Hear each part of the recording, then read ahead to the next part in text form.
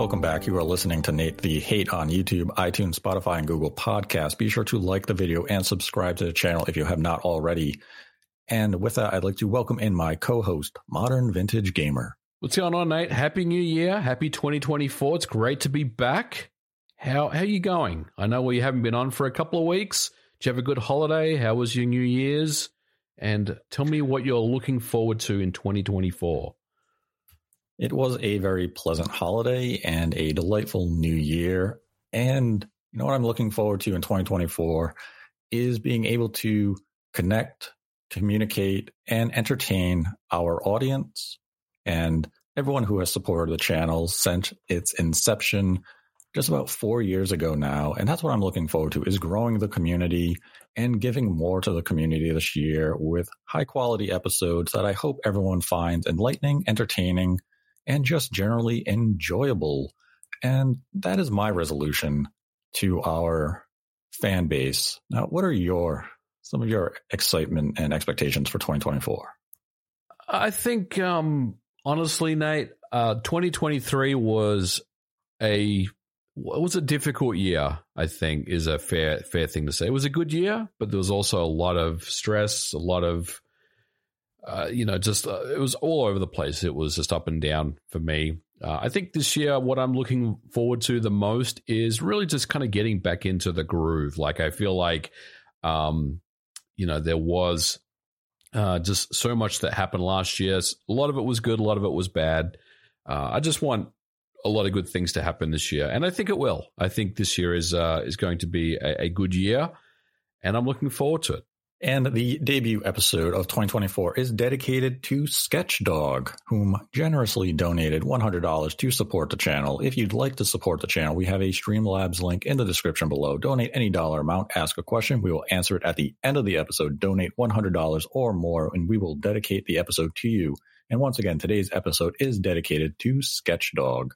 And for the first episode of 2024, I wanted to start the year by giving some of our predictions and expectations for Microsoft and the Xbox Series line of hardware in the coming year, because 2023 has just ended.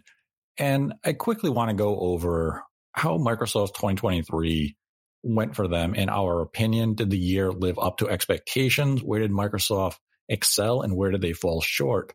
And I want to start with your opinion on where do you think Microsoft really found themselves in 2023 as we're able to quickly look back at the year they had?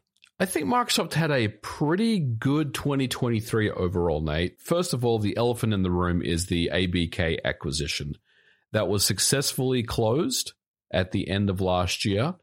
And that was something that obviously looked like, at least for a period of time, where it may not have gone the way that Microsoft was looking for. I think it was, I believe, the FCC appealed, and there was a period of time there where we felt like it may not happen, right? But it did. So you gotta be very, very happy if you're Microsoft for that to happen. Starfield was another, obviously, a big game that released, and look, I don't want to talk about Starfield, Nate, in this episode. We've talked about it before, but I like Starfield. I don't understand why it gets so much hate. I really don't understand. I think a lot of it is, I don't want to say Xbox tax because that's ridiculous, but I think a lot of it is just, it's just cool to hate on Starfield for whatever reason. I've done 2 playthroughs of the game, and I like Starfield. I thought it was a great game. I think the only really low point for Microsoft last year was Redfall, and that was obviously a stumble for them. It did not go the way that anyone, and including themselves, wanted it to go. So I think, they started off the year very, very strongly as well with the Developer Direct. We also got Hi-Fi Rush. That was a very, very good game that came from nowhere. We also got Forza as well, which was, I don't want to say it knocked it out of the park when it released, because it definitely launched in a state that I would consider unfinished. Some people may think I'm crazy, but I felt like it came in a little bit hot. But look, overall, I think Microsoft Xbox had a pretty solid year last year. It was still very much a part of that rebuilding process that they were trying to get with, starting to bear some of the fruits of the acquisition from Bethesda, which we saw with a couple of those games as mentioned, and of course the ABK thing at the end of last year. Look, it was a pretty good year for Xbox, I felt like. Yeah, 2023 for the Xbox and Microsoft definitely had some high and low points. As you pointed out, the final acquisition of Activision Blizzard King being final was definitely one of their high points. Throughout the year, you definitely saw moments where Microsoft was very confident. And I would say that started the year in January with the Developer Direct, and it continued into the June showcase, where they were able to headline with some major type of, titles, be it Fable, Forza, Starfield, and beyond. And it really gave the Xbox fan a sense of confidence that Microsoft knows what they're doing with the brand. The low point, I would say, weren't so much the games themselves as maybe the realization that Microsoft is in a state of expansion with the Activision acquisition. And when you pair it with the Bethesda acquisition, it's very clear that Microsoft is committed to the Xbox brand and they want to continue to grow. But as it grows and evolves, that requires a bit of patience. And as this generation is now 3 years old, going into its fourth year, I think it's time for us to really just lay down the cards and accept the reality that this generation for the Xbox, as far as being competitive with the PlayStation 5 on a generation basis, is essentially over. The Xbox Series is no longer going to be a one-to-one competitive threat to the PlayStation 5. The PlayStation 5 is going to dominate the remainder of this generation. And that is fine, because it's clear with the way 2023 went that Microsoft is all about delivering quality with the brands that they have. They want to create interest with the IPs that they have now acquired with Activision and even going back to Bethesda. It's all about cultivating for the future. And as a fan of Xbox in 2024, maybe this is a little disheartening to hear, and you can disagree with me. I just ask that you understand where I'm coming from here, is that by having titles like Starfield, even Redfall, Deathloop, Ghostwire Tokyo, Hi-Fi Rush, Forza Motorsport, and beyond, be it Fable, Perfect Dark, Gears of War, we have to accept the reality that at this point of the generation, we're very likely only to get one entry to some of these long-storied franchises, and that is okay. Because these are the building blocks for Microsoft to show we are committed to gaming. We're willing to resurrect some of these older IP like Fable so that you enjoy them this generation, even if it is towards the tailor end of the generation. But when it comes time for our next console in 2027, 2028, you know that we have interest in continuing these franchises. So when it comes time for Fable 2, it's not going to take us 10 years to resurrect. Ideally, we can get that sequel out in 4 to 5 years if it uses the same engine and technology that they are currently building.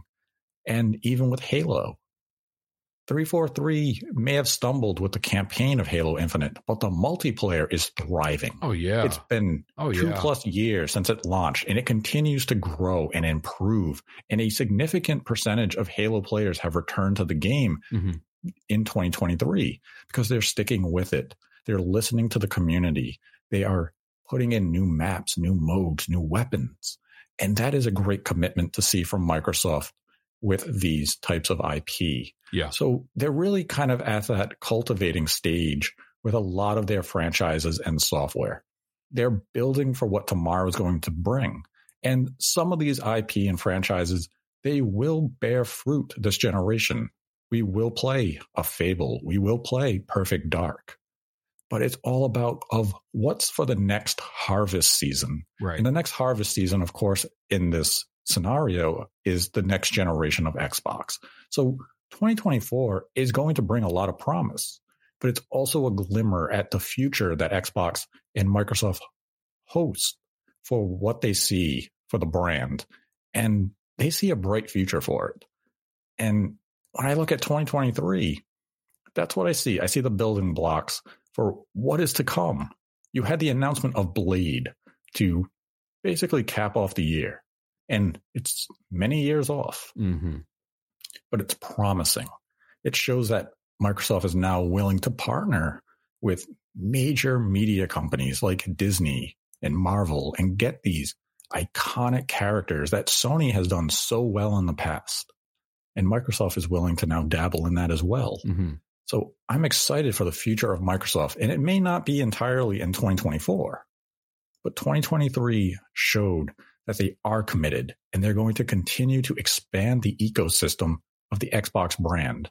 And that's my takeaway from 2023. Now, as a fan, as a consumer, maybe it didn't deliver on all those notes and you're not all that interested in what's to come in 4 or 5 years.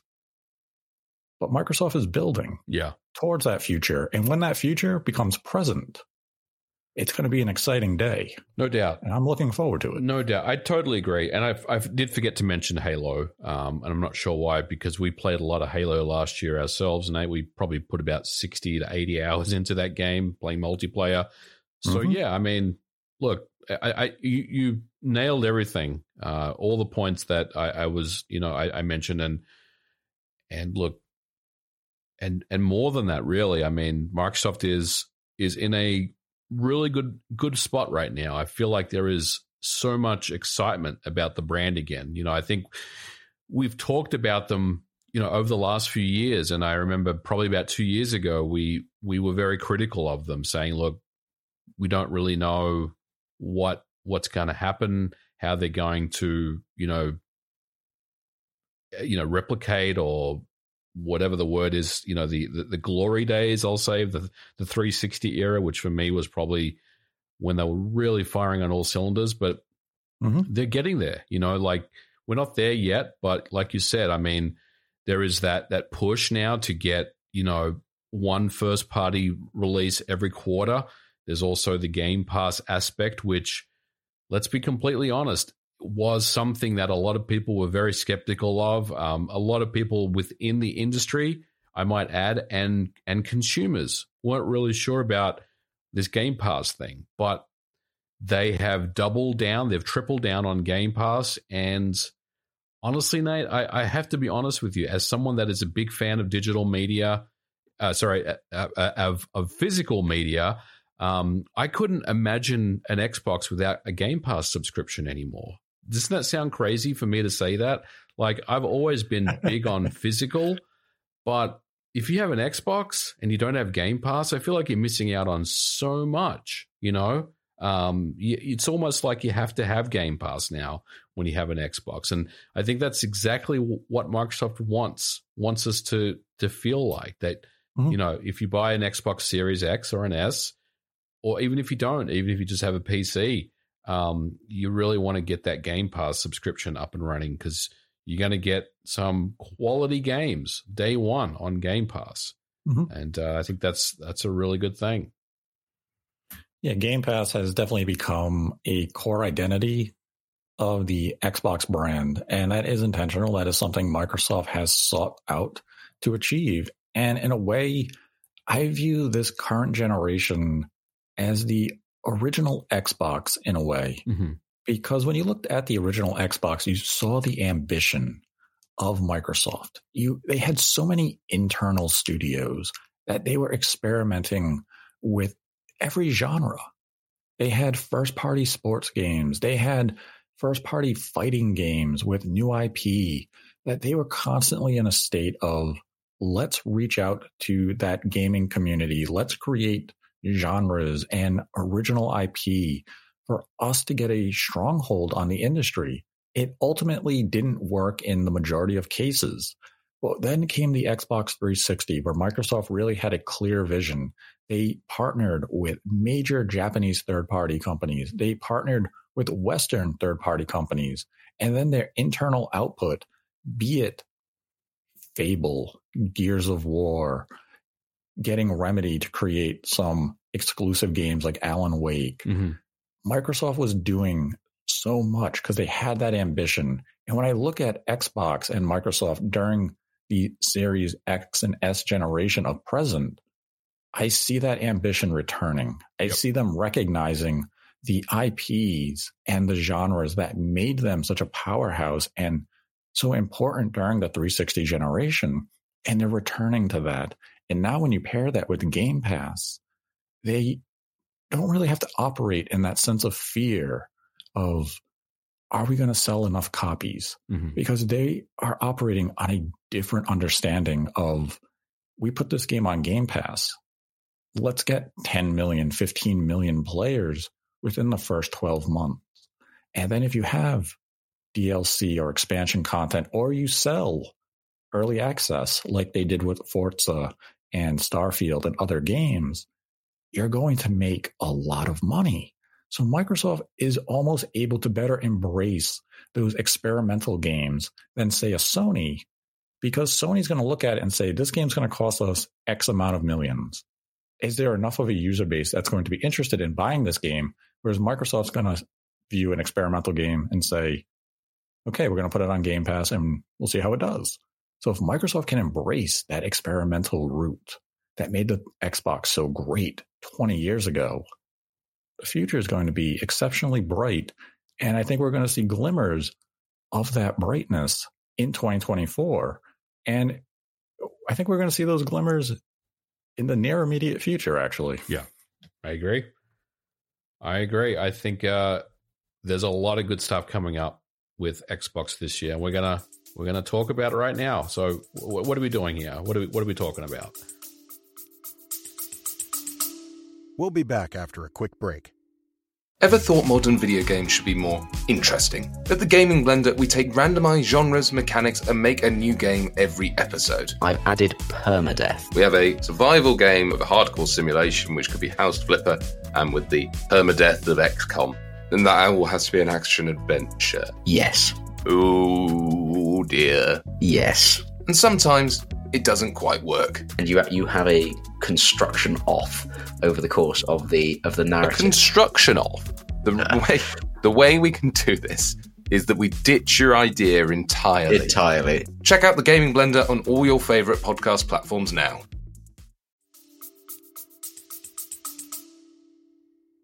Well, much like last year, what I will share right now is not a prediction. This is something happening.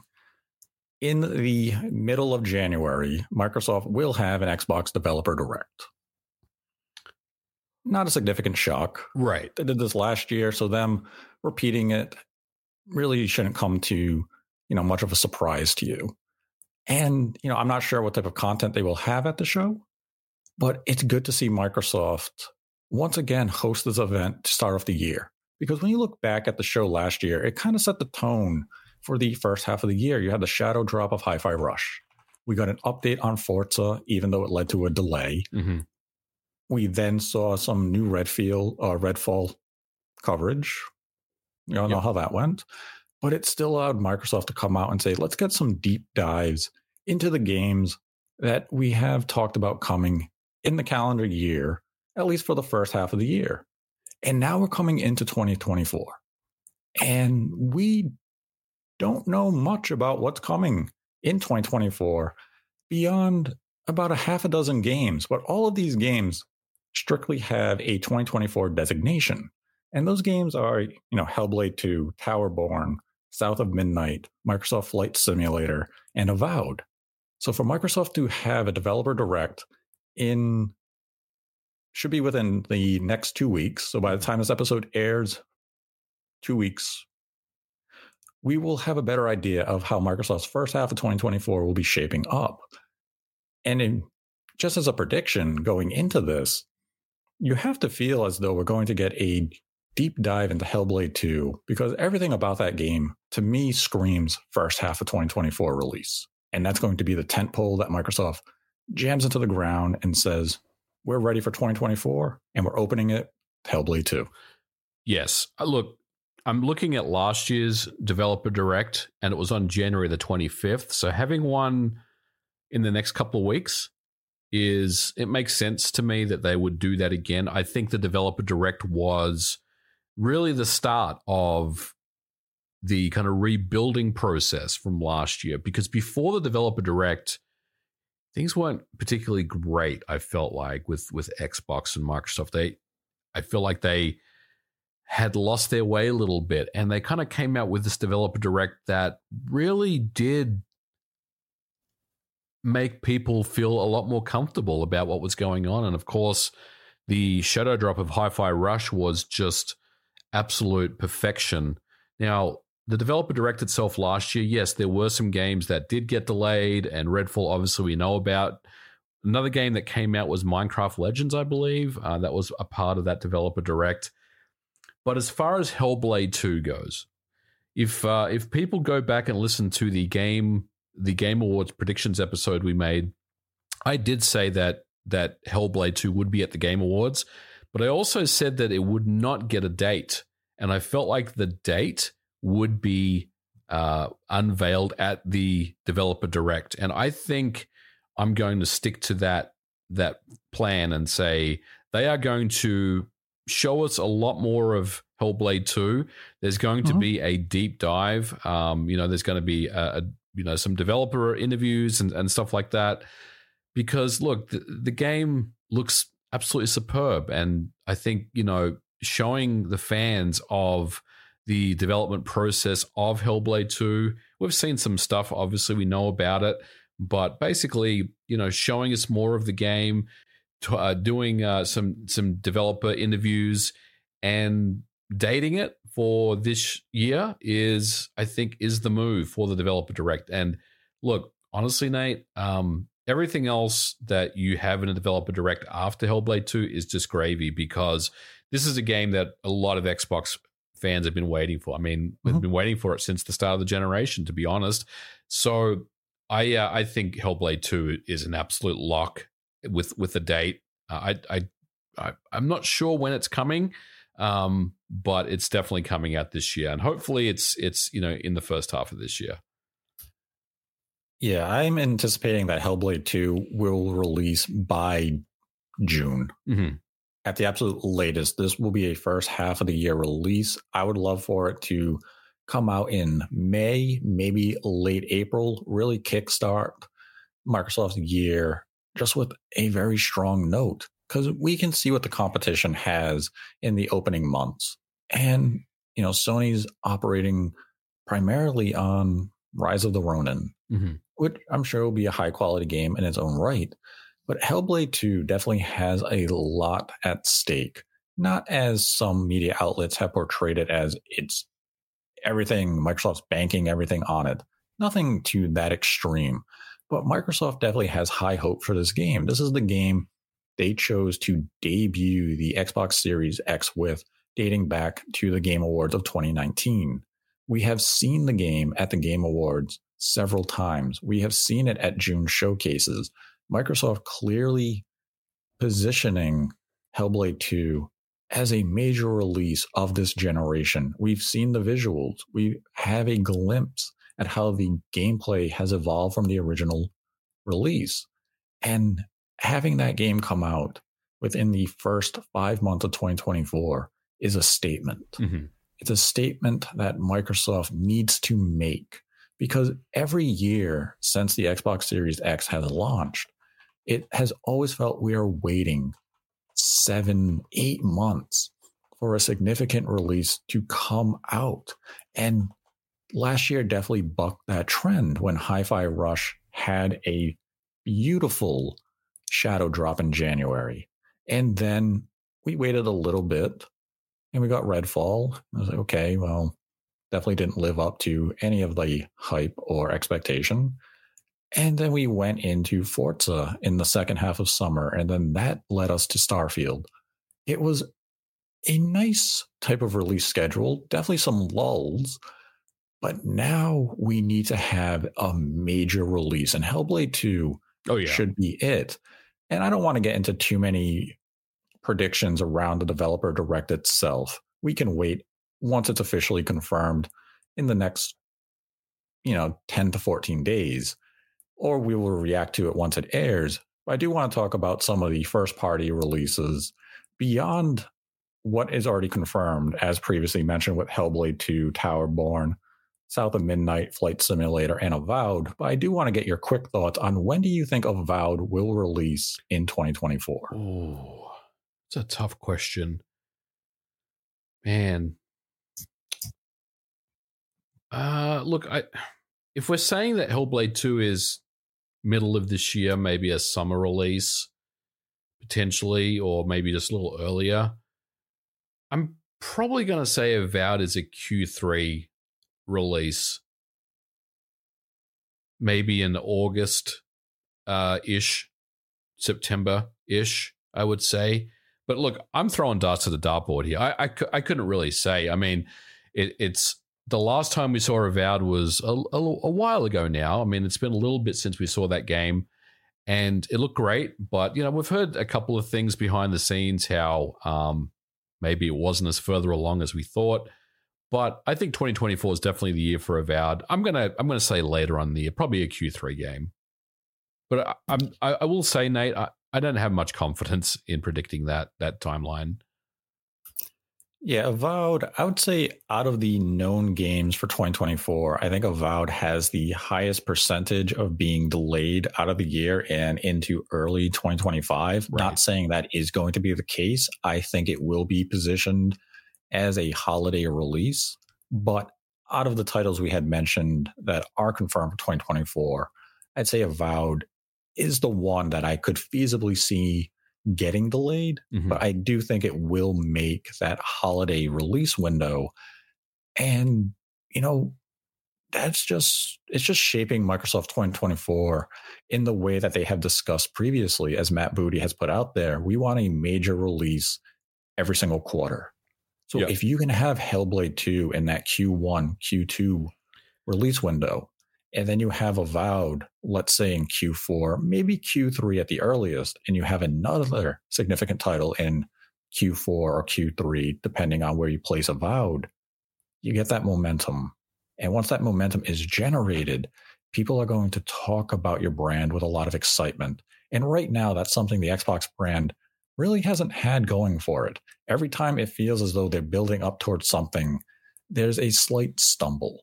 But we also have to weigh now that in 2024, Activision is officially a first-party studio for Microsoft. So Q4 is going to have Call of Duty. Right. Yep. I mean, that's the absolute great point. And we don't really think of it in those terms, but we will think of it in those terms when this year's Call of Duty game drops and you see the big Xbox, splash screen at the start of the game when you launch it, right? I think the thing with Avowed, I'm going to say is I'm looking at last year's developer direct, and for Forza Motorsport, all they did was they had coming 2023 on there. I'm going to say they're going to have coming 2024 with Avowed, because you're right. It could be a game that may slip out of 2024, but I still feel like it's probably going to come out this year later on, though. But yeah, it's really just a coin toss, really, for something like that. See, with the developer direct, I'm kind of going into it with no expectation of Avowed being there. I feel as though Avowed may be something they would hold till June. And you could be absolutely right. I mean, I feel like there is enough meat. There is enough of a serving here of a main course where they don't necessarily need Avowed in the developer direct. They could hold it for we'll just say the Xbox Bethesda Activision showcase in June, right? They could definitely do that.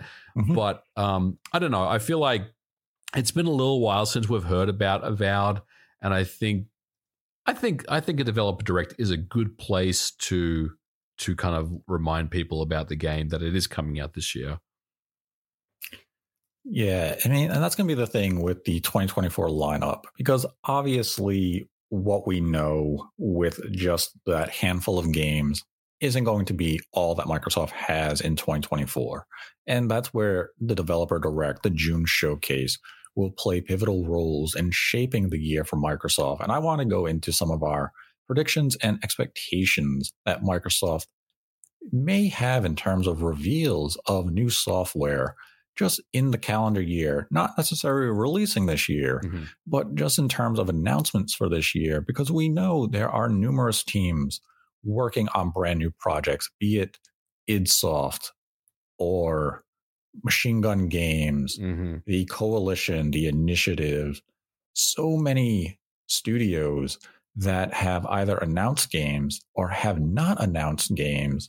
And, Avalanche with their project. There's a lot of stuff that we have not seen dating back several years now. And one of the games I want to lead off with is from Machine Gun Games and Bethesda, and that is Indiana Jones. We haven't seen Indiana Jones since the teaser trailer that just kind of dropped randomly one day. It's been quite some time since then. There's been no talk of Indiana Jones since. And I think 2024 is going to be the year that we do see a trailer for the game. I'm going to go one step beyond that. My prediction and expectation is that we're going to see a trailer, gameplay, and the game will release before the end of this year. Wow. I mean, it has been a little bit of time since we did see that tease. It's been, I want to say 2 years. Does that sound about right? 2.5 years? It's either been 2 or 3 years. Maybe it's been, it's been a little while. And it's one of those games where we don't really talk much about. So it's been kind of silently being developed in the background almost. And for whatever reason, it didn't really, it's not really something that, is really brought up very, very much. But look, I think 2024 could be a good year to bring the game out. I will say that it may be a game where it may not fit into this year, but if it was 3 years ago, Nate, where they did tease it, look, Machine Gun Games, they are a quality studio and they know how to execute and they know how to ship games. So if that's been their main focus for the last 3 years, then you're probably right. There's probably a good chance, good expectation that it could come out this year. But I do agree with you in that we'll definitely hear more about Indiana Jones this year, and I'm looking forward to it. I think that's another one of those games where it got some buzz when it was teased, but it kind of just hasn't really been talked about very much, or maybe it's not as sexy as some of the third party over the shoulder games that we've seen over the last few years. I don't know, but I think Indiana Jones is a good prediction to make for 2024. I think at the bare minimum we're gonna see more of that game, and if it does release this year as you're predicting, then that would be absolutely incredible for the fans, and I'd love to see it. So for reference, the Indiana Jones Bethesda game teaser trailer first aired January 12th, 2021. Wow, that's a long time ago. And we haven't seen anything since. There's been some minor updates from like Bethesda concerning the game, and like Matt Booty just saying progress has been going. However, you're right, but nothing beyond that. So that's why I'm expecting that we're going to see the game this year. It will release this year, and we all know the talent and the pedigree over at Machine Gun Games. We've all played Wolfenstein and Wolfenstein 2, the Colossus. We know what they can do. And with Indiana Jones, my interest is high because naturally, I would say the first instinct of many, yourself included, would be that this has to be a third-person game because Indiana Jones, you're adventuring, you have a whip. But we've never really have seen a AAA high-quality third-person game from Machine Gun Games. We have not. so my expectation is this is going to be first person. And I'm going to be really interested to see if they're able to capture the essence of Indiana Jones being the archaeologist, being a detective as you're exploring tombs, and do you have the whip to solve puzzles and such? Because I'm sure the gunplay is going to be just exquisite, but it's an Indiana Jones game. I shouldn't be blasting Nazis like it's a Wolfenstein game. It should be a little more subdued than that. So I'm going to be very interested when we do see this game and to see the direction that Machine Gun Games has taken it, because Indiana Jones is a iconic franchise, some of the finest movies that the industry has ever put out. So I have fond memories of, the Holy Grail and not so much Temple of Doom, but or the newer ones. They can just be removed from history. But the original trilogy, 2 of the 3 are fantastic. So I'm going to be very interested to see the direction Machine Gun Games is taking Indiana Jones. And if it comes out this year, kind of shaping up into that situation that Microsoft was talking about, of one major release per quarter. Yep. I mean, that's what they wanted to get to. And they've been very, very clear on that the direction that they want to take is to have one first party game every quarter. As far as first person, I think I agree with you. Machine Gun Games, all their games, or Machine Games, I think it is, all their games are first person games.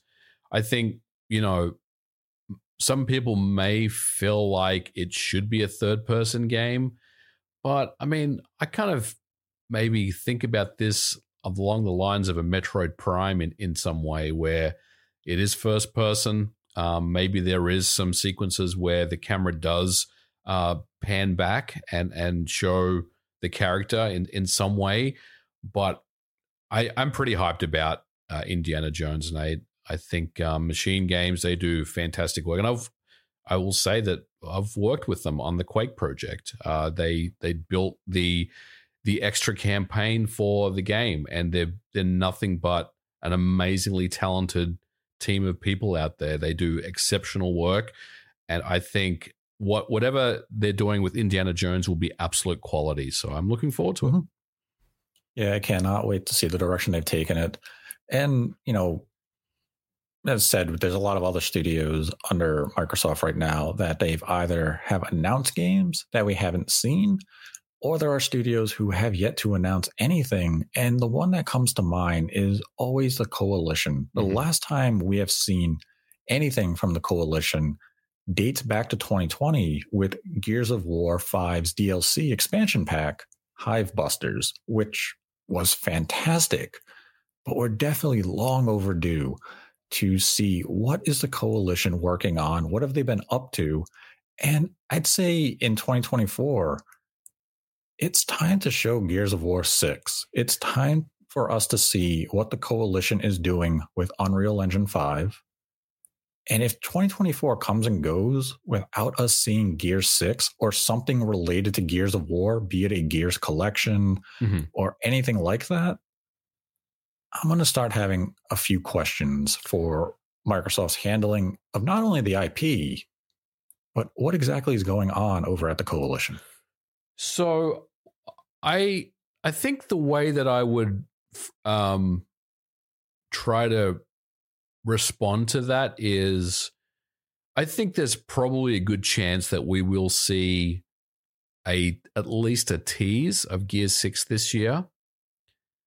But I also want to give the Coalition the benefit of the doubt, because we do know that they are working with Unreal Engine 5, and we do know that they do quality work, and they're doing a lot of work with UE5 right now. And I think this is a situation, Nate, where I feel like if shit isn't ready, they're not going to show us anything. So it really just depends on how they're kind of faring with UE5, right? How far advanced are they with that tech? Because they just don't want to, slap on a UE5 game. Some of the early UE5 games that we've seen that have already come out have been they haven't been very good, right? As far as the performance and the visuals. And I'm not picking on any specific game, but like some of the UE5 games we've currently seen, you can tell that the developers are still trying to get their head around the technology and the engine.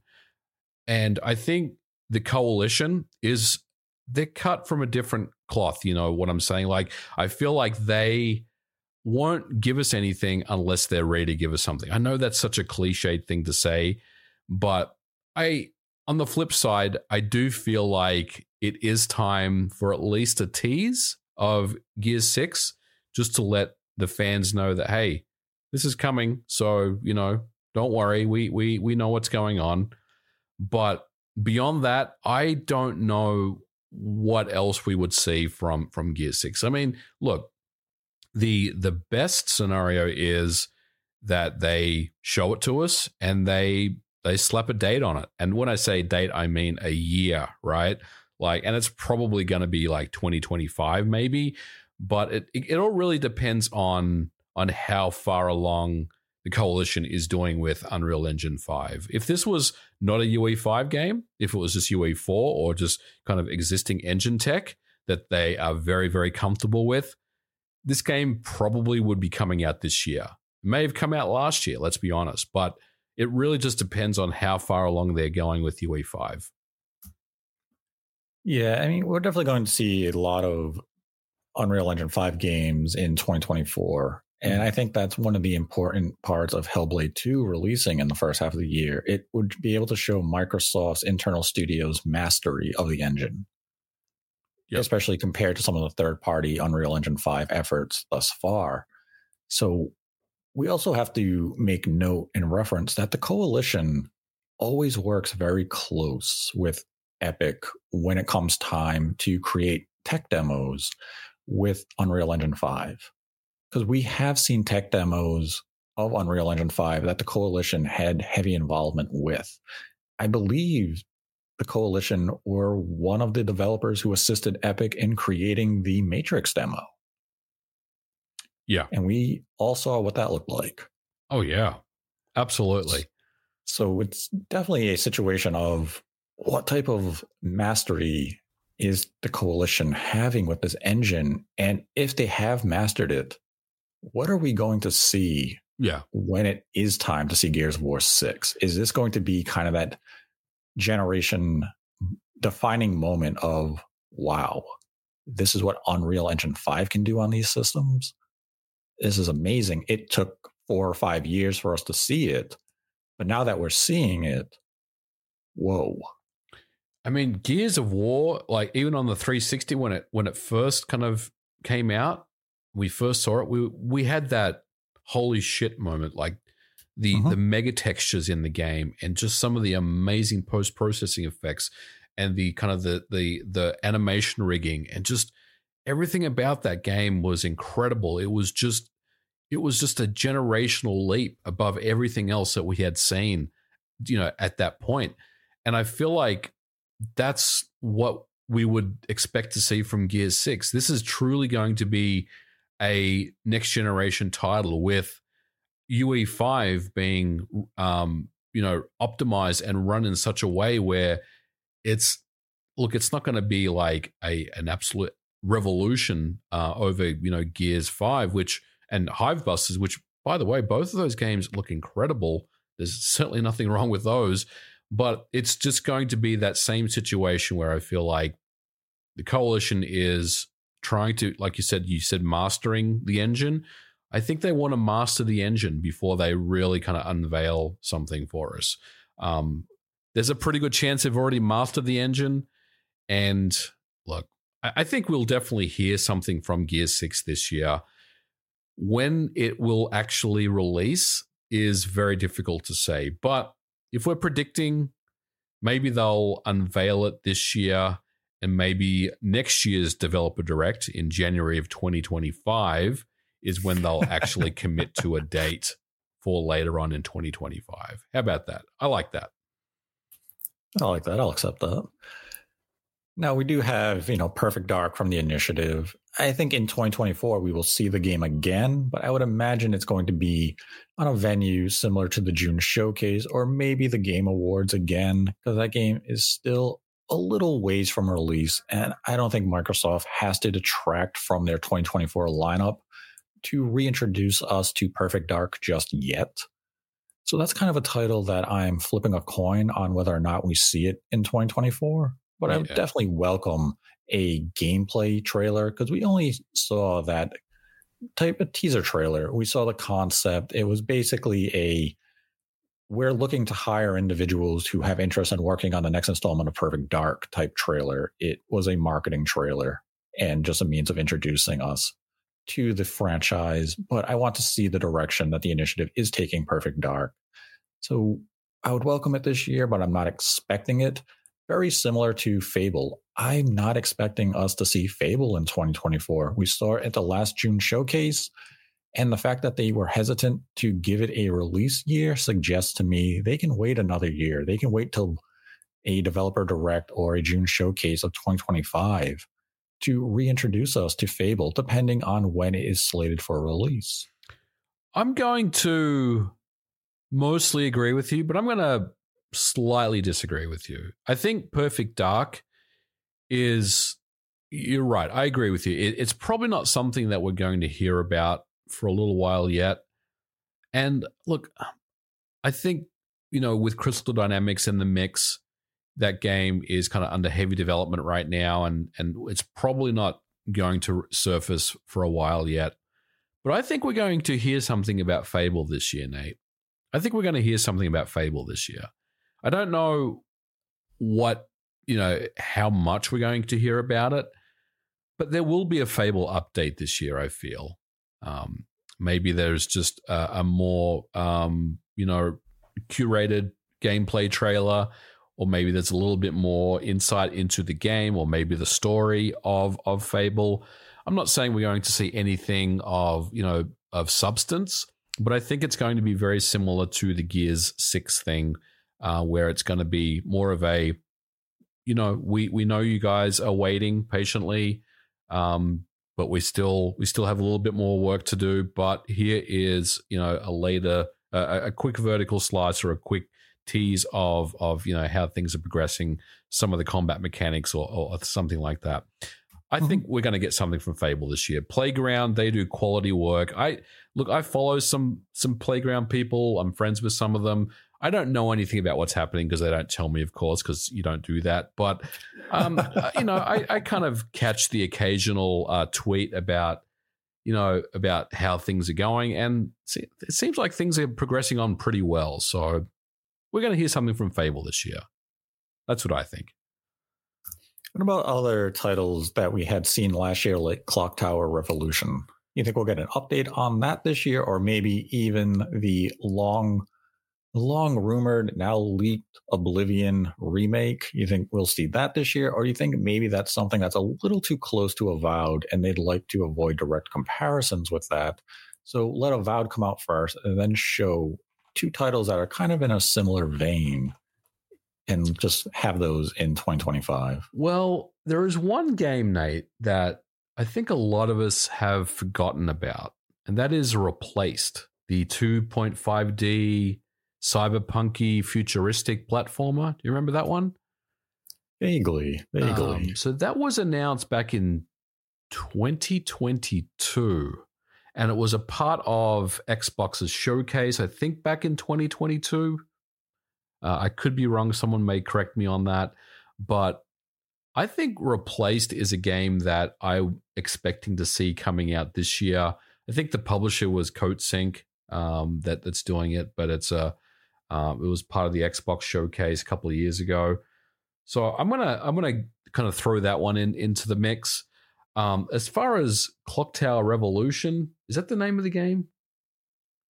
Is it Clock Tower Revolution? I think so. I think we could see that come out this year as well. But again, it could be something that may end up kind of getting bumped to 2025. But look, I think even the games that we've already kind of thrown out there as 2024 releases and, reveals / teasers, we're looking at a pretty stellar year for Xbox, even just with that. As far as Oblivion goes, I couldn't really say. I mean, I think, and correct me if I'm wrong, did I hear that Virtuoso's working on the Oblivion game? Yes. Behind the scenes? I mean, look, Virtuos, they do very good work. They know how to remaster games, remake games. They're very, very experienced with it. They have some really good tech. We've obviously seen some of the work they've done on the Switch. Look, some of their ports have been really, really good. Some of them have been not as good, but I think really in that situation, you just have to put it down to the amount of budget that has been allocated for the studio to focus on. But I feel like if they have a large enough budget for an Oblivion game, which they probably do, I would expect that that's going to be good. Is it coming out this year? I'm probably going to say it's going to be 2025. It may be something that may creep its head into this year at the end of this year, but I'd probably expect it to be next year. So the name is Clockwork. Thank you. Revolution. Because Clock Tower is a different game, which is being developed by Limited Run Games on the Carbon engine, but we can move on. Good plug. And like Oblivion, I wouldn't be shocked if we see it this year at like the June showcase, because it all comes down to the ambition of the project. And with it being Virtuos, and we know they're working on the Metal Gear Solid Delta project to some extent. Yep. That I'm kind of going into the Oblivion project as them essentially just redoing the visuals, but leaving the rest alone. So It's just visual improvement, but the gameplay, everything else is left untouched.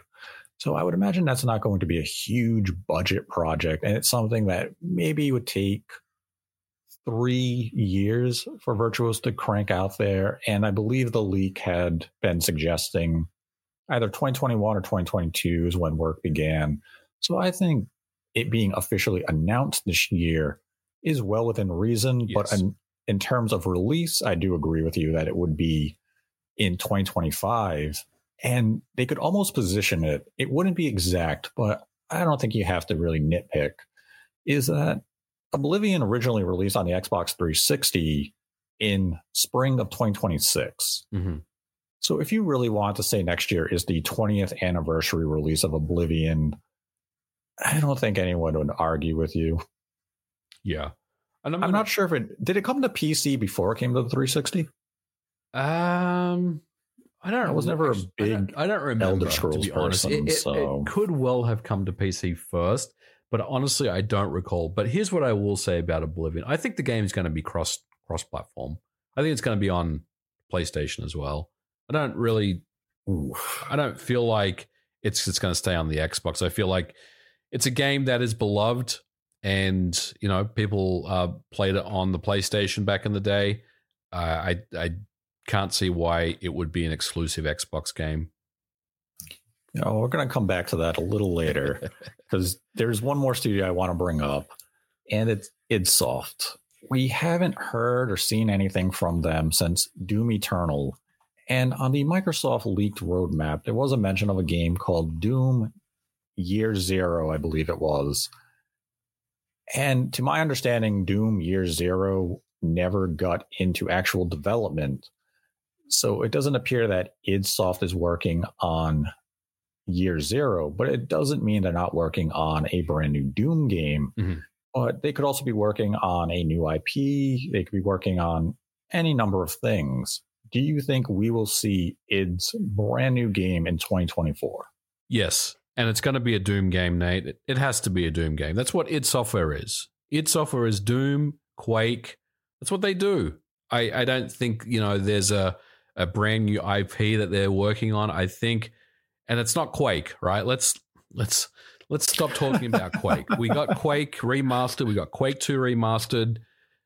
there's nothing Quake that's happening as far as I know. So it's a new Doom game. Has to be a new Doom game. And I think we're going to hear about this year. It's time. Id Software's been very, very quiet for a long, long time. You know, they haven't really been they haven't resurfaced really since Doom Eternal, and that's been quite a while now. So I think Id's new game, their new Doom game, whatever it is, will surface this year, and I'm looking forward to it. Do you think if it is a new Doom, that it's going to be essentially a reboot in the vein of Doom 2016? I couldn't really say what this next Doom game is. I mean, I think Doom Eternal, the way it finished, it kind of finished, you know, with a story that it kind of made it seem like there was just not going to be anything beyond. But I could see potentially some type of reboot or starting, but I don't know, Nate. Like, it's hard to really predict what it could be, honestly. It could be that year zero thing. I'm assuming that's like some type of origin story of Doom Guy and how he became Doom Guy. But if you're saying that that's something that's no longer, you know, in their plans, or, you know, you believe it's not, you know, what is this game? Man, that's a tough question to answer. I don't know. Like, yeah, it's very difficult to really think about. What do you think it is? I think you made a compelling case for it to be a Doom game. And I'd just be curious as to what they would do to evolve the Doom franchise, because with Doom 2016 and Doom Eternal, both fantastic games that showed a lot of evolution from the original Doom formula. And now that we have gone kind of I don't want to call it a lengthy absence since Doom Eternal, but as you mentioned, Doom Eternal definitely felt as though it sought to wrap itself up in the story that was being told. So if they are to return to Doom, you kind of have to introduce some innovative new gameplay ideas. You have to bring forth something that differentiates this new Doom from Doom 2016 and Doom Eternal. Right. And if they can do that, which I believe and have the confidence that they can, I'm going to be interested to see exactly what they do. And I agree that we will see idSoft's game this year. And it's just a question of when will we see it? Will it be in June? Will it be something for the Game Awards? Could it be something in between those two types of presentations? That's kind of a big question mark. But I agree, we will see idSoft. It will be a Doom game. And I think it'll be something that people are going to get excited for when that day hopefully comes in 2024. Now, one thing I do want to go to is the topic of backward compatibility. As last year, Microsoft announced they were suspending the backwards compatibility initiative as they claimed they reached the limit. There were no more games they could add to backwards compatibility, be it due to technical issues or licensing issues. But this predates the acquisition of Activision Blizzard. And with that now final, Microsoft finds themselves in possession of a vast catalog of software that is not backwards compatible with the Series X and S. So naturally, you would assume that Microsoft is going to resurrect the backwards compatibility program in 2024 and look to bring these Activision games to the backwards compatibility program on the Xbox. And that is something I expect Microsoft to announce maybe within the first 6 months of 2024. Maybe it'd be a major announcement in June at the June showcase. Maybe it would just be a random Twitter drop one day. But I expect that Microsoft will resurrect the backwards compatibility program because they are now in possession of just way too much legacy software to ignore it. Yes, agree with you. Just a couple of things I wanted to correct you on. Xbox said there would be no more backward compatible games due to legal and tech issues. That was actually done back in 2021, not last year. It's been a while. Oh, wow. It's been a long time since they've stopped. We don't really think about it in those terms because I think last year Xbox announced that they were shuttering the Xbox 360 store front this year, I believe. So maybe that's what you were thinking about. But yeah, it's been 3 years since well, not 3 years, like 2.5 years almost that they had stopped the backward compatibility program, right? So with that in mind, I agree with you. They are definitely going to, well, I think they're definitely going to bring back the backward compatibility program because there is very compelling reasons to do so. And the ABK acquisition obviously means that they have a lot of games now where they have the ability to bring back, whether that is licensing, whether it's technical. I'm not really sure, but I think that with the ABK thing as a done deal, yeah, I mean, it's almost, I don't want to say it's a given because nothing is a given, of course, but the fact that Microsoft has suspended the program, they suspended it previously back in 2019. So this is a situation where they'll spin it up. They will work on it for, X number of years, and then they will suspend it or they will just sunset it because they hit some type of barrier where they feel like they can't really go on any further, either due to licensing issues or due to the fact that the hardware is not capable of, bringing more. But I think with the Xbox Series X being a very powerful system and the ABK acquisition and the fact that now there are more games now that they can easily bring back, then yeah, I would expect the BC program to come back this year. First half of this year, yeah, why not? I mean, it's time. I would say that there is a team working on it, as we speak. And I will also say that Jason Ronald, who is someone that I know, no longer works in the backward compatibility program. He doesn't run that anymore. He has been promoted. He's a VP now. So I would say there's probably a different leader or a different leadership working on that right now. But there is the backward compatibility program, I think is definitely something that we'll see come back this year. Mm-hmm. I mean, I immediately can think of one game that's perfectly suited for the Xbox backwards compatibility program that is now a viable option, and it's Quake 4. Absolutely. I'd love to see that come back. I know I think it's on PC Game Pass. Yep. But even games like Prototype, right, which I don't think you can play that on Back-Compat at the moment. Well, actually, no, the 360 version of Prototype is not backward compatible. So I mean, there are a mix of games that I could see coming back pretty easily. Quake 4 would be one that I would personally love to see because it's just one of those games where I felt like when it first came out on the 360, it kind of, I mean, it's not the best game. It's not the best Quake game in the collection, but it is one of those games where it kind of got overlooked very much in the same way as Doom 64 did on the N64 because people were playing, Mario and Banjo and GoldenEye, and they didn't care about Doom on the N64. I feel like Quake 4 was a very similar thing on the Xbox 360. But yeah, there's definitely games they can tap into. Hexen is obviously another one that we keep hearing about. Prototype is one that I would like to see. So yeah, I mean, definitely a list of games that they could tap into. Now, I want to bring up this topic because you did mention it earlier when we were discussing Oblivion.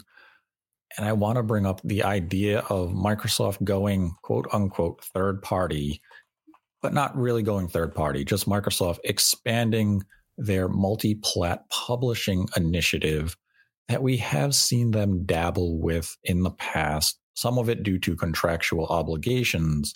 But at this point, them potentially exploring it due to non-contractual obligations, just due to a desire to bring a game to a non-Xbox branded system or even a Windows branded system and beyond PC. So PlayStation, Switch. You brought it up with Oblivion. Yep. And what I will share with you is that in the calendar year of 2024, Microsoft will bring one of their more acclaimed first-party releases to a competitor's system. I mean, that does not surprise me. Like, I mean, let's just, let's not fanboy around here. Let's talk business for a second. There are going to be some releases, I feel like, Nate, where Microsoft is going to look at it and say, we should probably bring this out everywhere as much as we can. And I definitely put Oblivion into that mix. And I also want to talk about the Quake Remaster stuff. Now, when I worked at Night Dive and I worked on Quake Remaster, we were contracted to bring that out to all the different consoles at the time. So that was already done before the acquisition.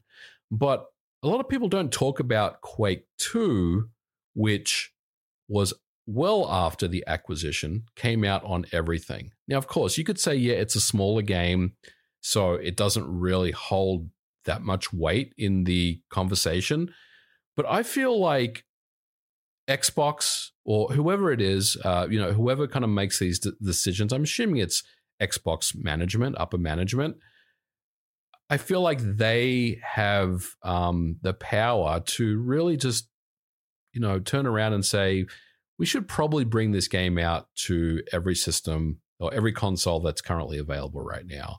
So I'm not really that surprised to hear you say that. And I do think a game like Oblivion that's being remade, that will come to the PlayStation. I don't think it's going to just sit on the Xbox, because then what is the point of remaking the game? I feel like if you're going to remake something, then it's something that I feel like really belongs on the systems that it was originally running on in the first place.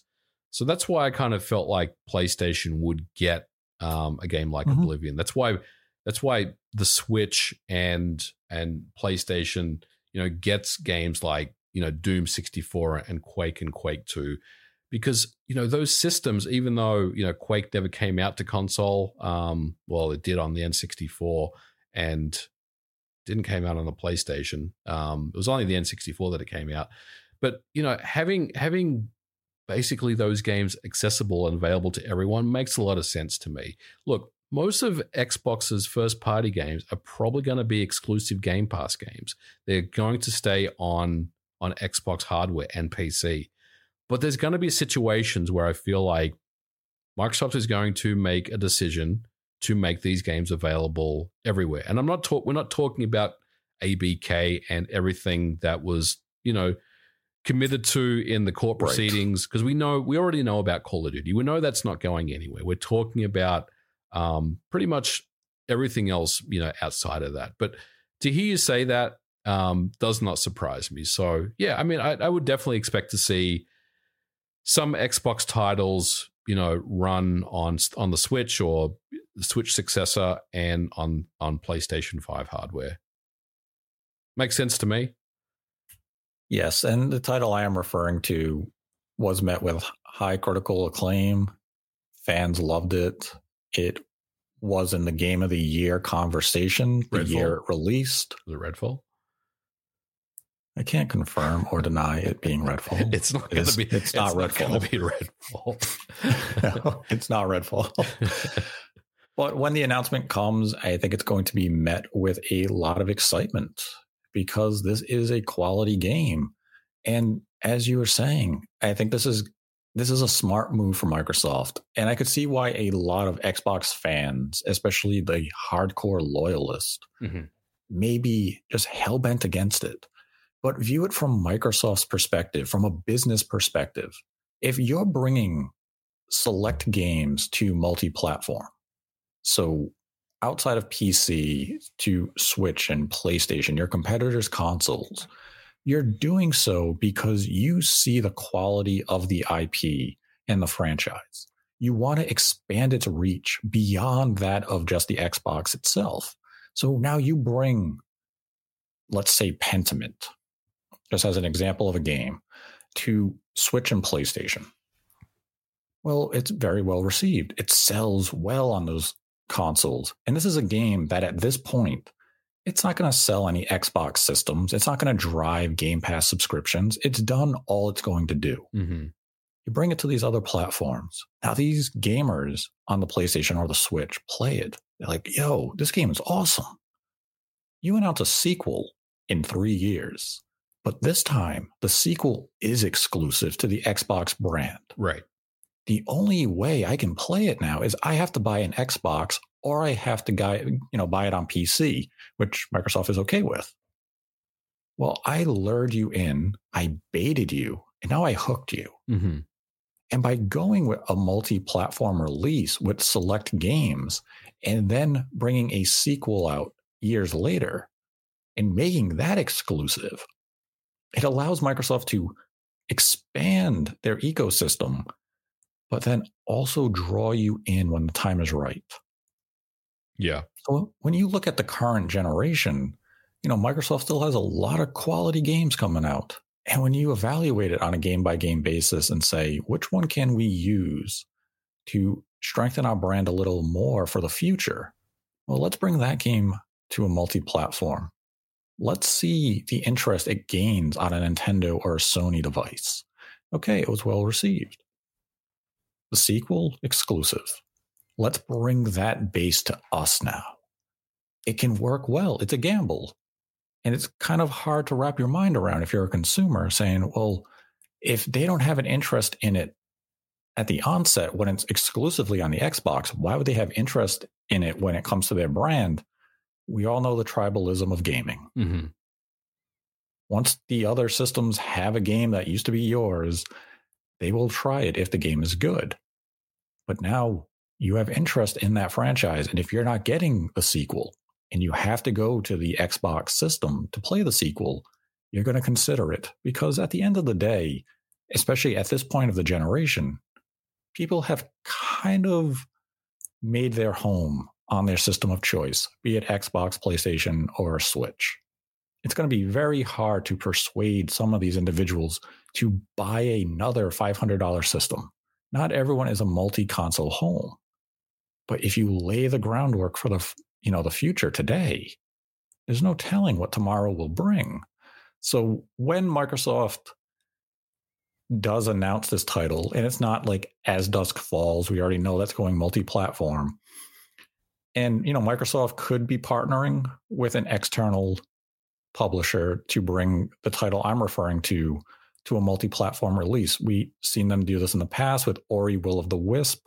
They had, I believe it was I Am 8-Bit, do the publishing of that game. And I believe with As Dusk Falls, it is P-Cube doing the publishing of that release for multi-platform. So maybe Microsoft reaches out to or has a external publisher do the title I am referring to.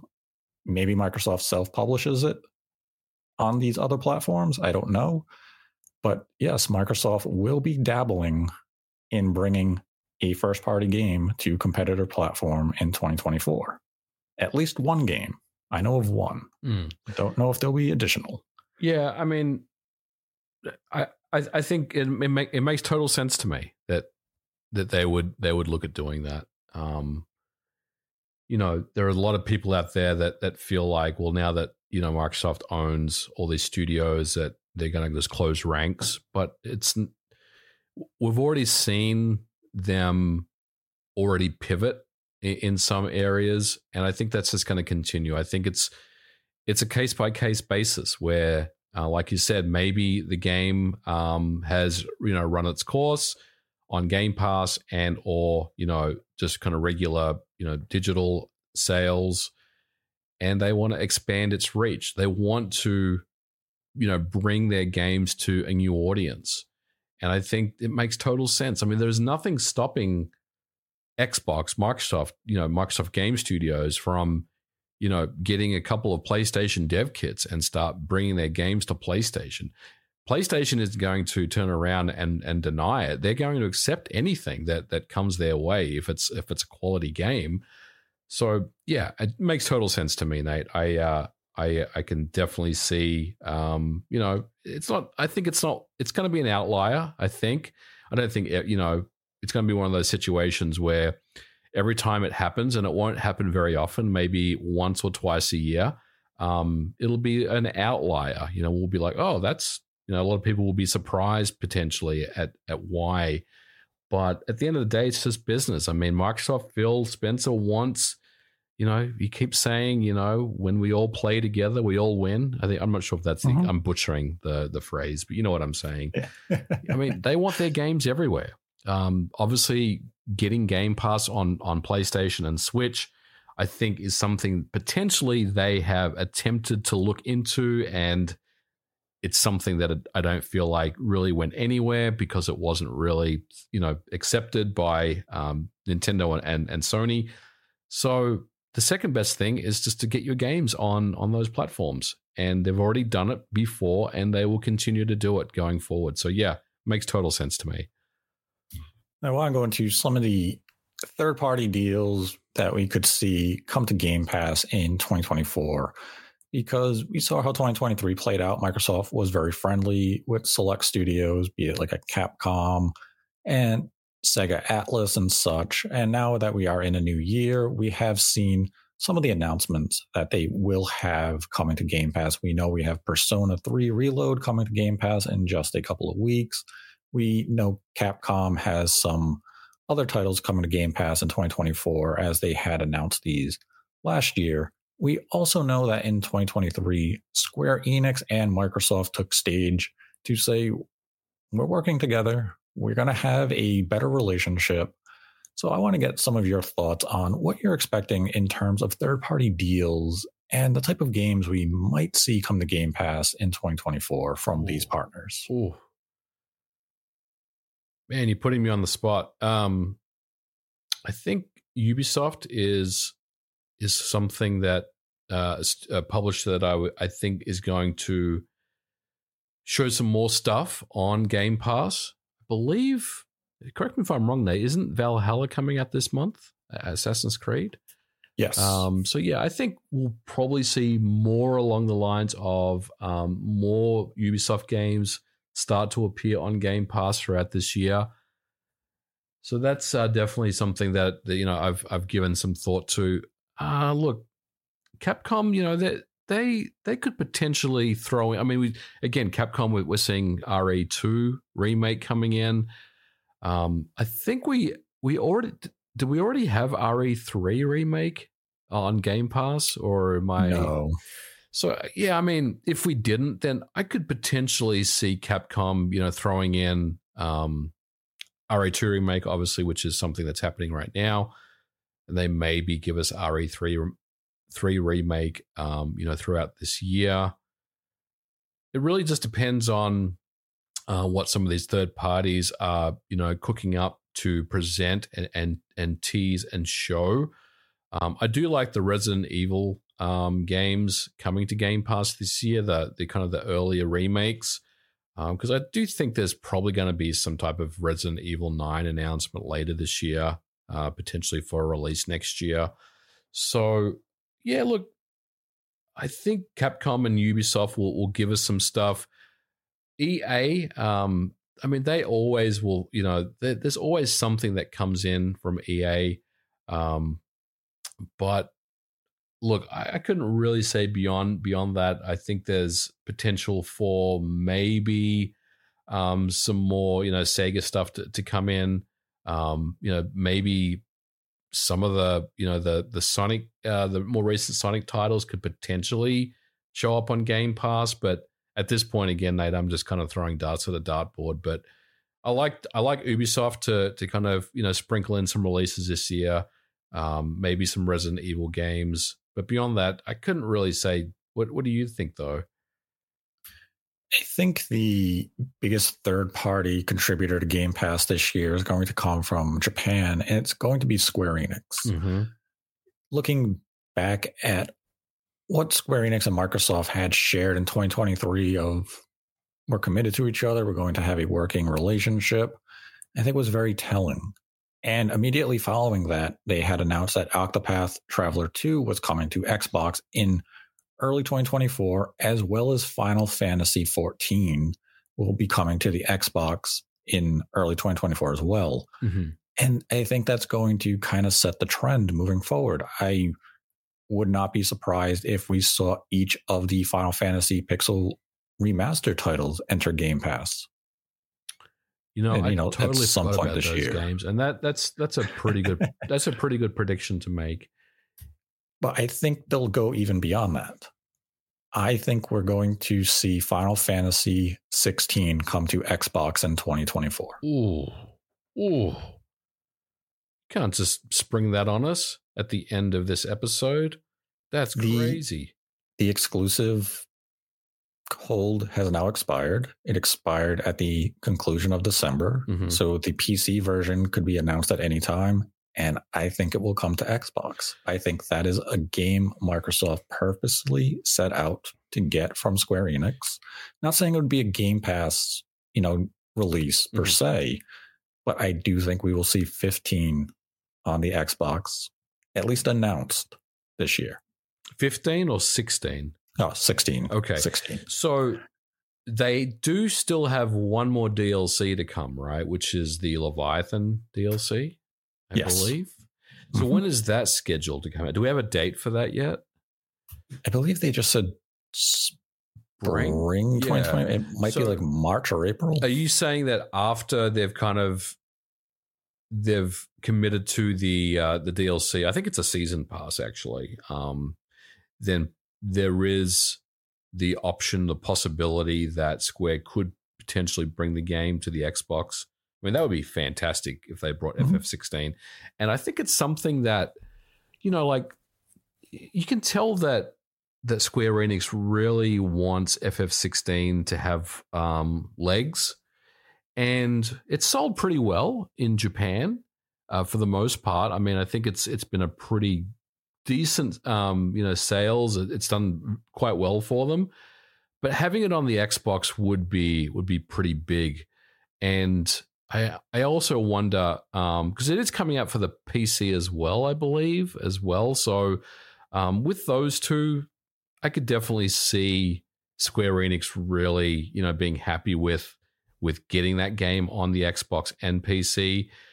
But it's just, it's just hard for me to really think about that because you're right. I mean, there was that, the on-stage presence with Phil Spencer and, Yoshi P was there and they talked about Game Pass and whatever. But, historically, obviously, it hasn't been great for Xbox and Square Enix. But I think you're right, though. The relationship I think that they have turned they have turned a corner on it. And they are starting to, bring their games to Xbox. Obviously, there is Visions of Mana as well, which is another game that's coming out this year. Mm-hmm. So, yeah, I mean, seeing FF16 on the Xbox would be absolutely incredible for the fans. And you're probably right. I think it's something Square Enix have on their roadmap of something that they want to bring out. But, man, that would be a pretty hype announcement if they did announce that, I think. Yeah, I mean, when I look at the game, they still haven't officially announced the PC version. The exclusive clause had just expired. Mm-hmm.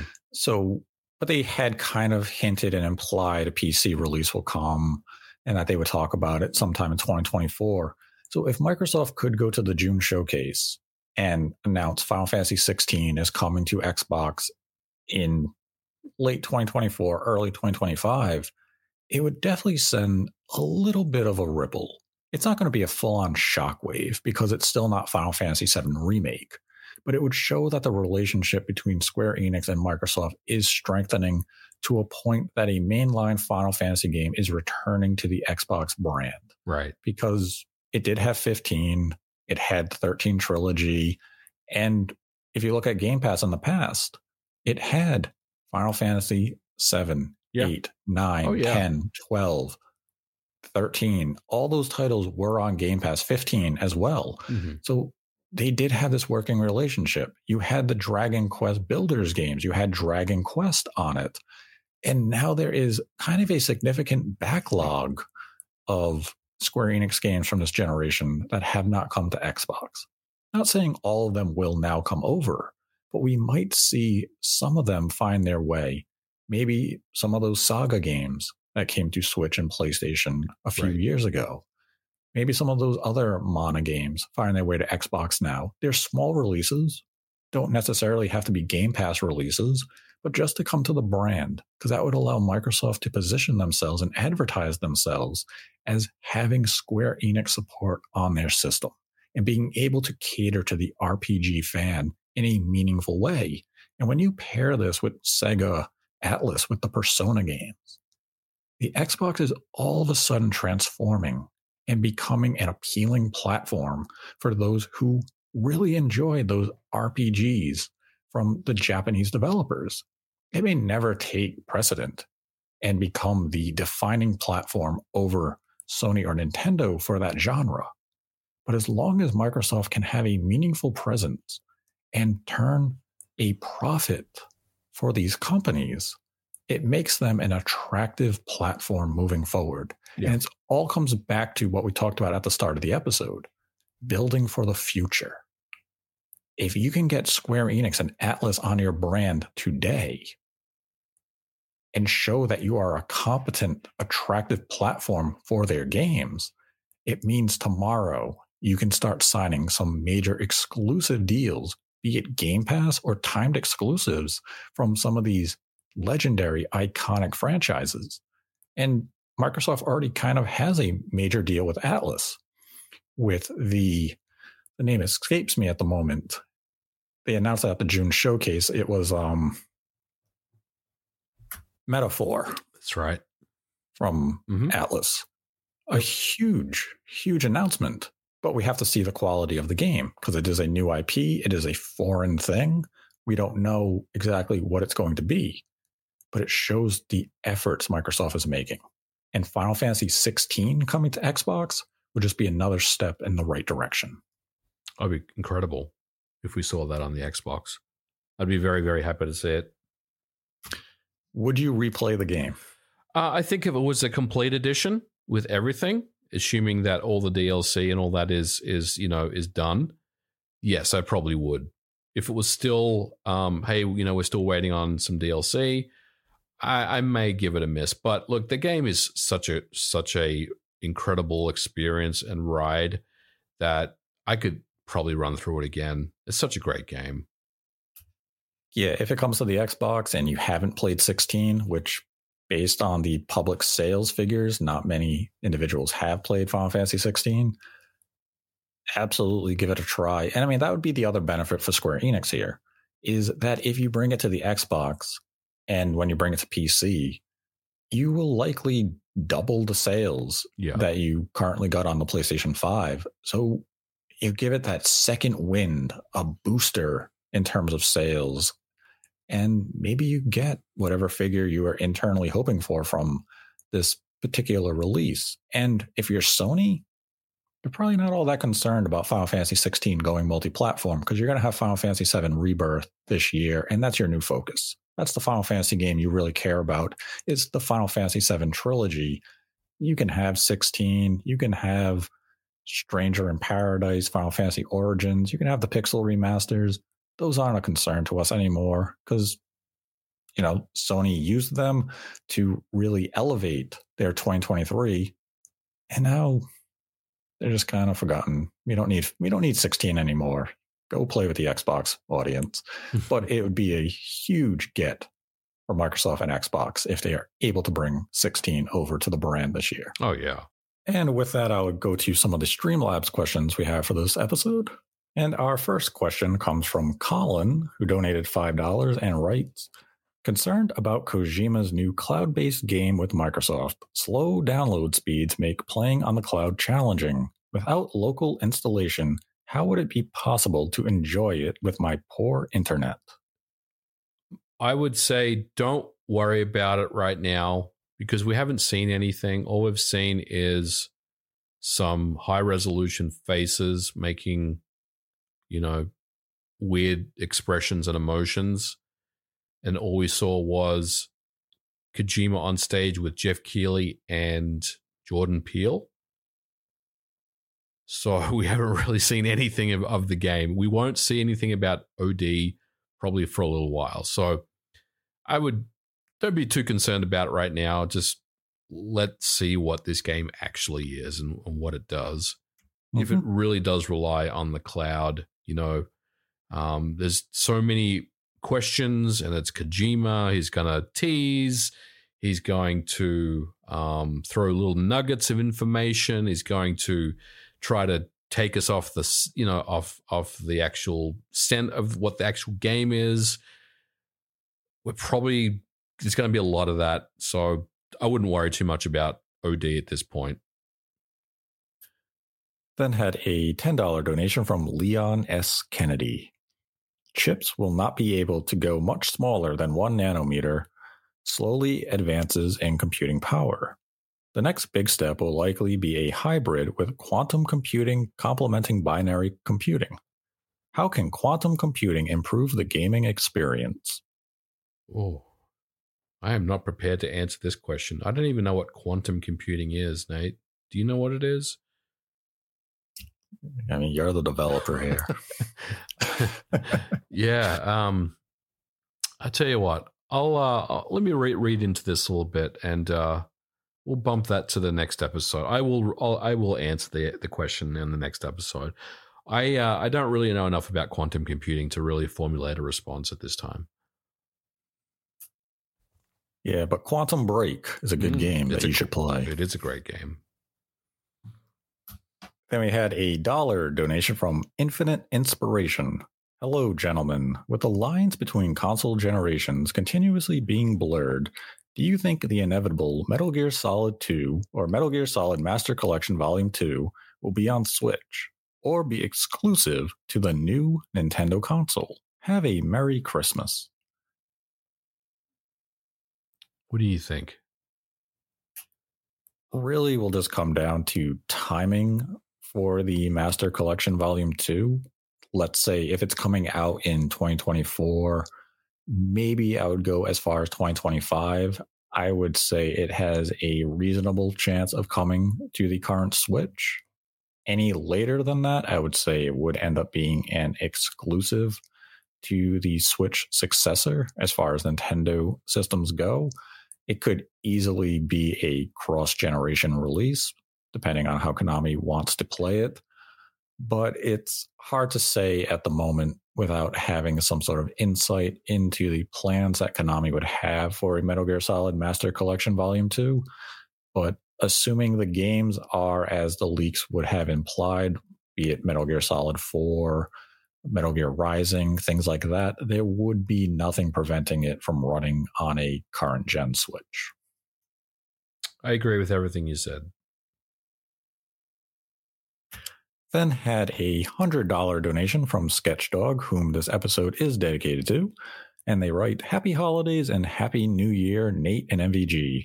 What's your most wanted but unannounced video game project that you think has a realistic chance of being revealed in 2024? Oh my God. Unannounced. Well, it's probably going to be the next 3D Mario game from Nintendo, if I was to say. What would I go with? Unannounced, but has a realistic chance. I'd probably go with Gears of War 6. I like it. I think that's what I would go with. I mean, 3D Mario is also a good one. Then had a $1 donation from Liam Werner. What are your thoughts on the completionist charity scandal situation? Oh, well, my thoughts are that, first of all, I don't know Gerard, but I do know that Limited Run Games, a company I work for, has been featured on Indie Land a few times. Their games have been featured on there. I've seen clips of the LRG logo on there.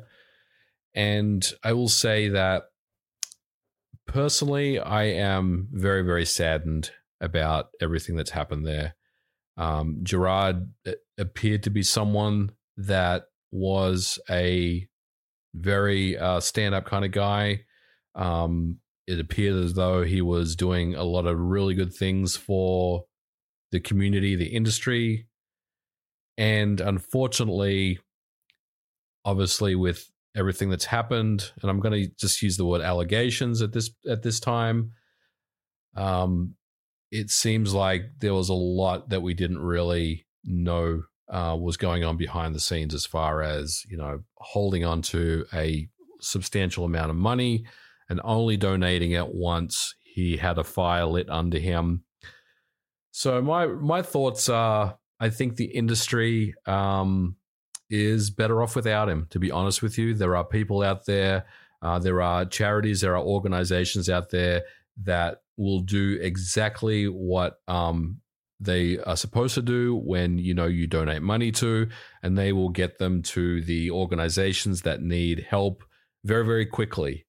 So, for me, I'm just very, very saddened by the whole thing that, this kind of pillar of the industry that we were led to believe was a stand-up individual ended up, just not being a good person in the end. And honestly, I don't think that he has a place in the video game industry any longer.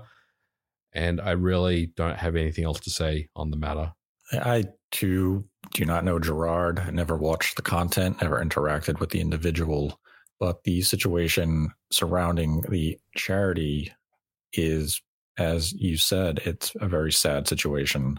This is an individual who used his standing as an influencer, as a content creator, and that imagery of being a supportive, happy, good guy to manipulate an audience, to make donations and continue to mislead them by saying the money you have donated goes directly to these charity organizations that we have helped individuals get the help they need so the research can be done, and we've donated to this charity, and then a laundry list of charities being mentioned, only to find out that no such donation was ever made.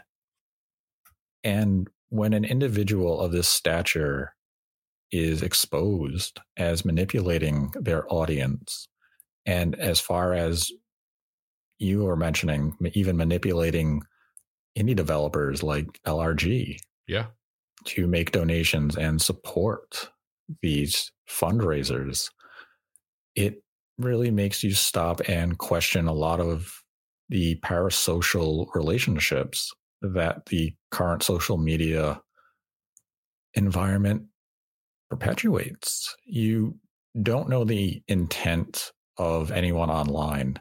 And it kind of goes back to the old saying of anyone can smile in front of a camera. Anyone can be who they think you want them to be when the camera's on. It's the person that they are when the camera's off that matters. And when you take donations for 10 years and mislead your followers for that long, you have to wonder, who is the individual? Was it the person on camera smiling to the audience and being that happy-go-lucky guy? Or was there something else there? So when you really view the charity scandal as a whole, it's very sad because this disrupts any charity drive or fundraiser that anyone could potentially put forward in the future. Absolutely. If you and I decided one day to start a charity, people should immediately be suspicious of our intent because he has now poisoned that well. Yep. That how or why should anyone trust us after what Gerard has done?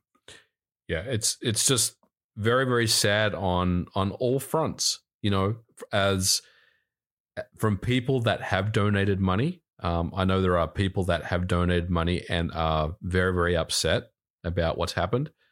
There are developers, indie developers, that are probably unhappy or upset that there is no more Indie Land. That platform has been well, I mean, it's not gone from 2024, but there's probably a good likelihood that we're not going to see that anymore.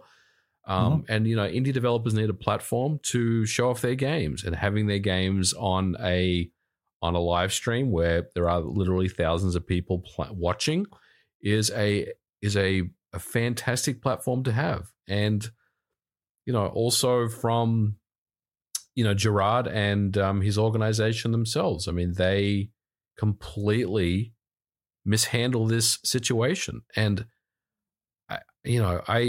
I don't mess my words around. I think Gerard's a scumbag. I mean, he's done scumbag things here. This is not something that I feel like he can come back from. Like, he has been exposed. He has been, proven to be someone that is untrustworthy with charity donations, which, like you said, really needs to get in the hands of the people that need help and the research, as quickly as possible.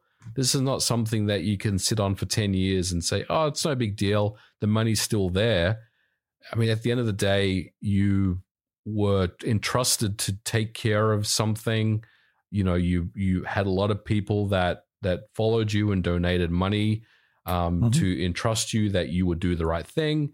And you didn't do it. And then when you did, it was clearly because you had a fire lit under your ass.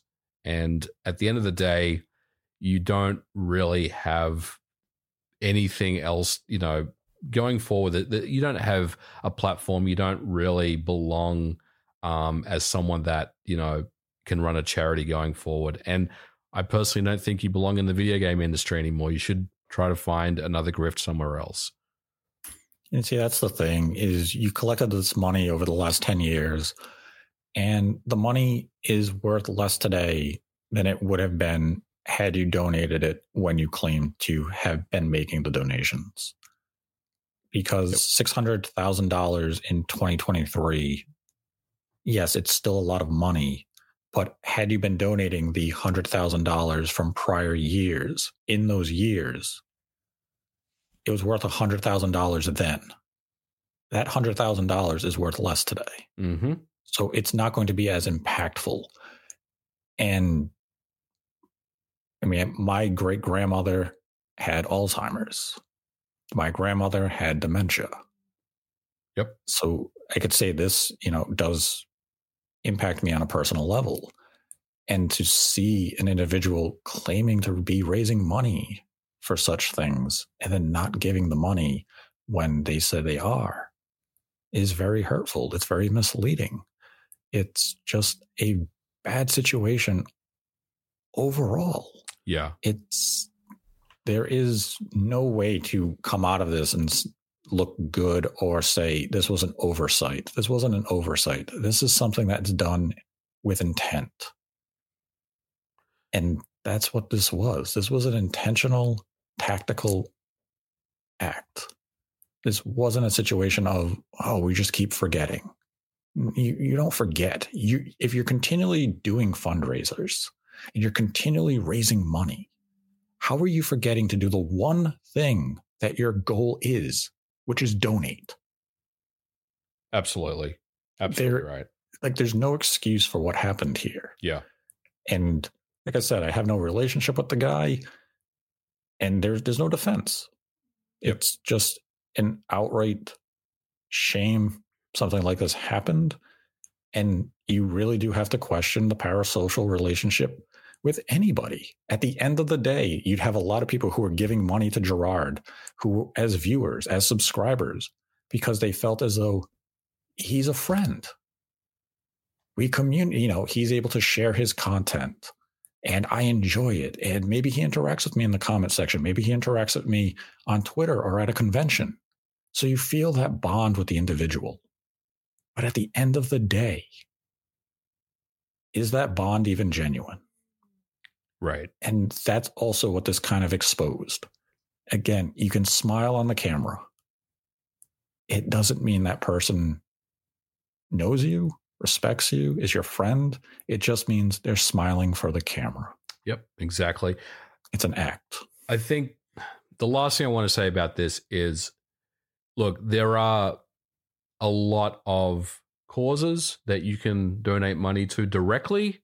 You know, the Trevor Project, the Ronald McDonald House, Doctors Without Borders. There are millions of them out there. Literally, you can just donate directly to them. You don't have to go through some type of, foundation. Just donate money directly is the best way. Tiltify.com is a great website. You can literally just, send money to anyone you want, or you can just send them directly. It's really up to you. But I would be very, very cautious. And you're right, Nate, you brought up a good point about how, if you and I were going to start a charity, people would be questioning it. Well, yeah, they should be questioning it because after, what Gerard has done, I think there is a lot of people that are, suspicious of things like that now. But look, at the end of the day, if you want to donate money, and you should donate money if you have money to spare, of course, for a cause, just go directly to the source. You don't need to go through some intermediary third party that's literally just going to sit on your money for 10 years. Yep. Yeah, very, very disappointing situation all around, especially to those who were impacted by his inaction.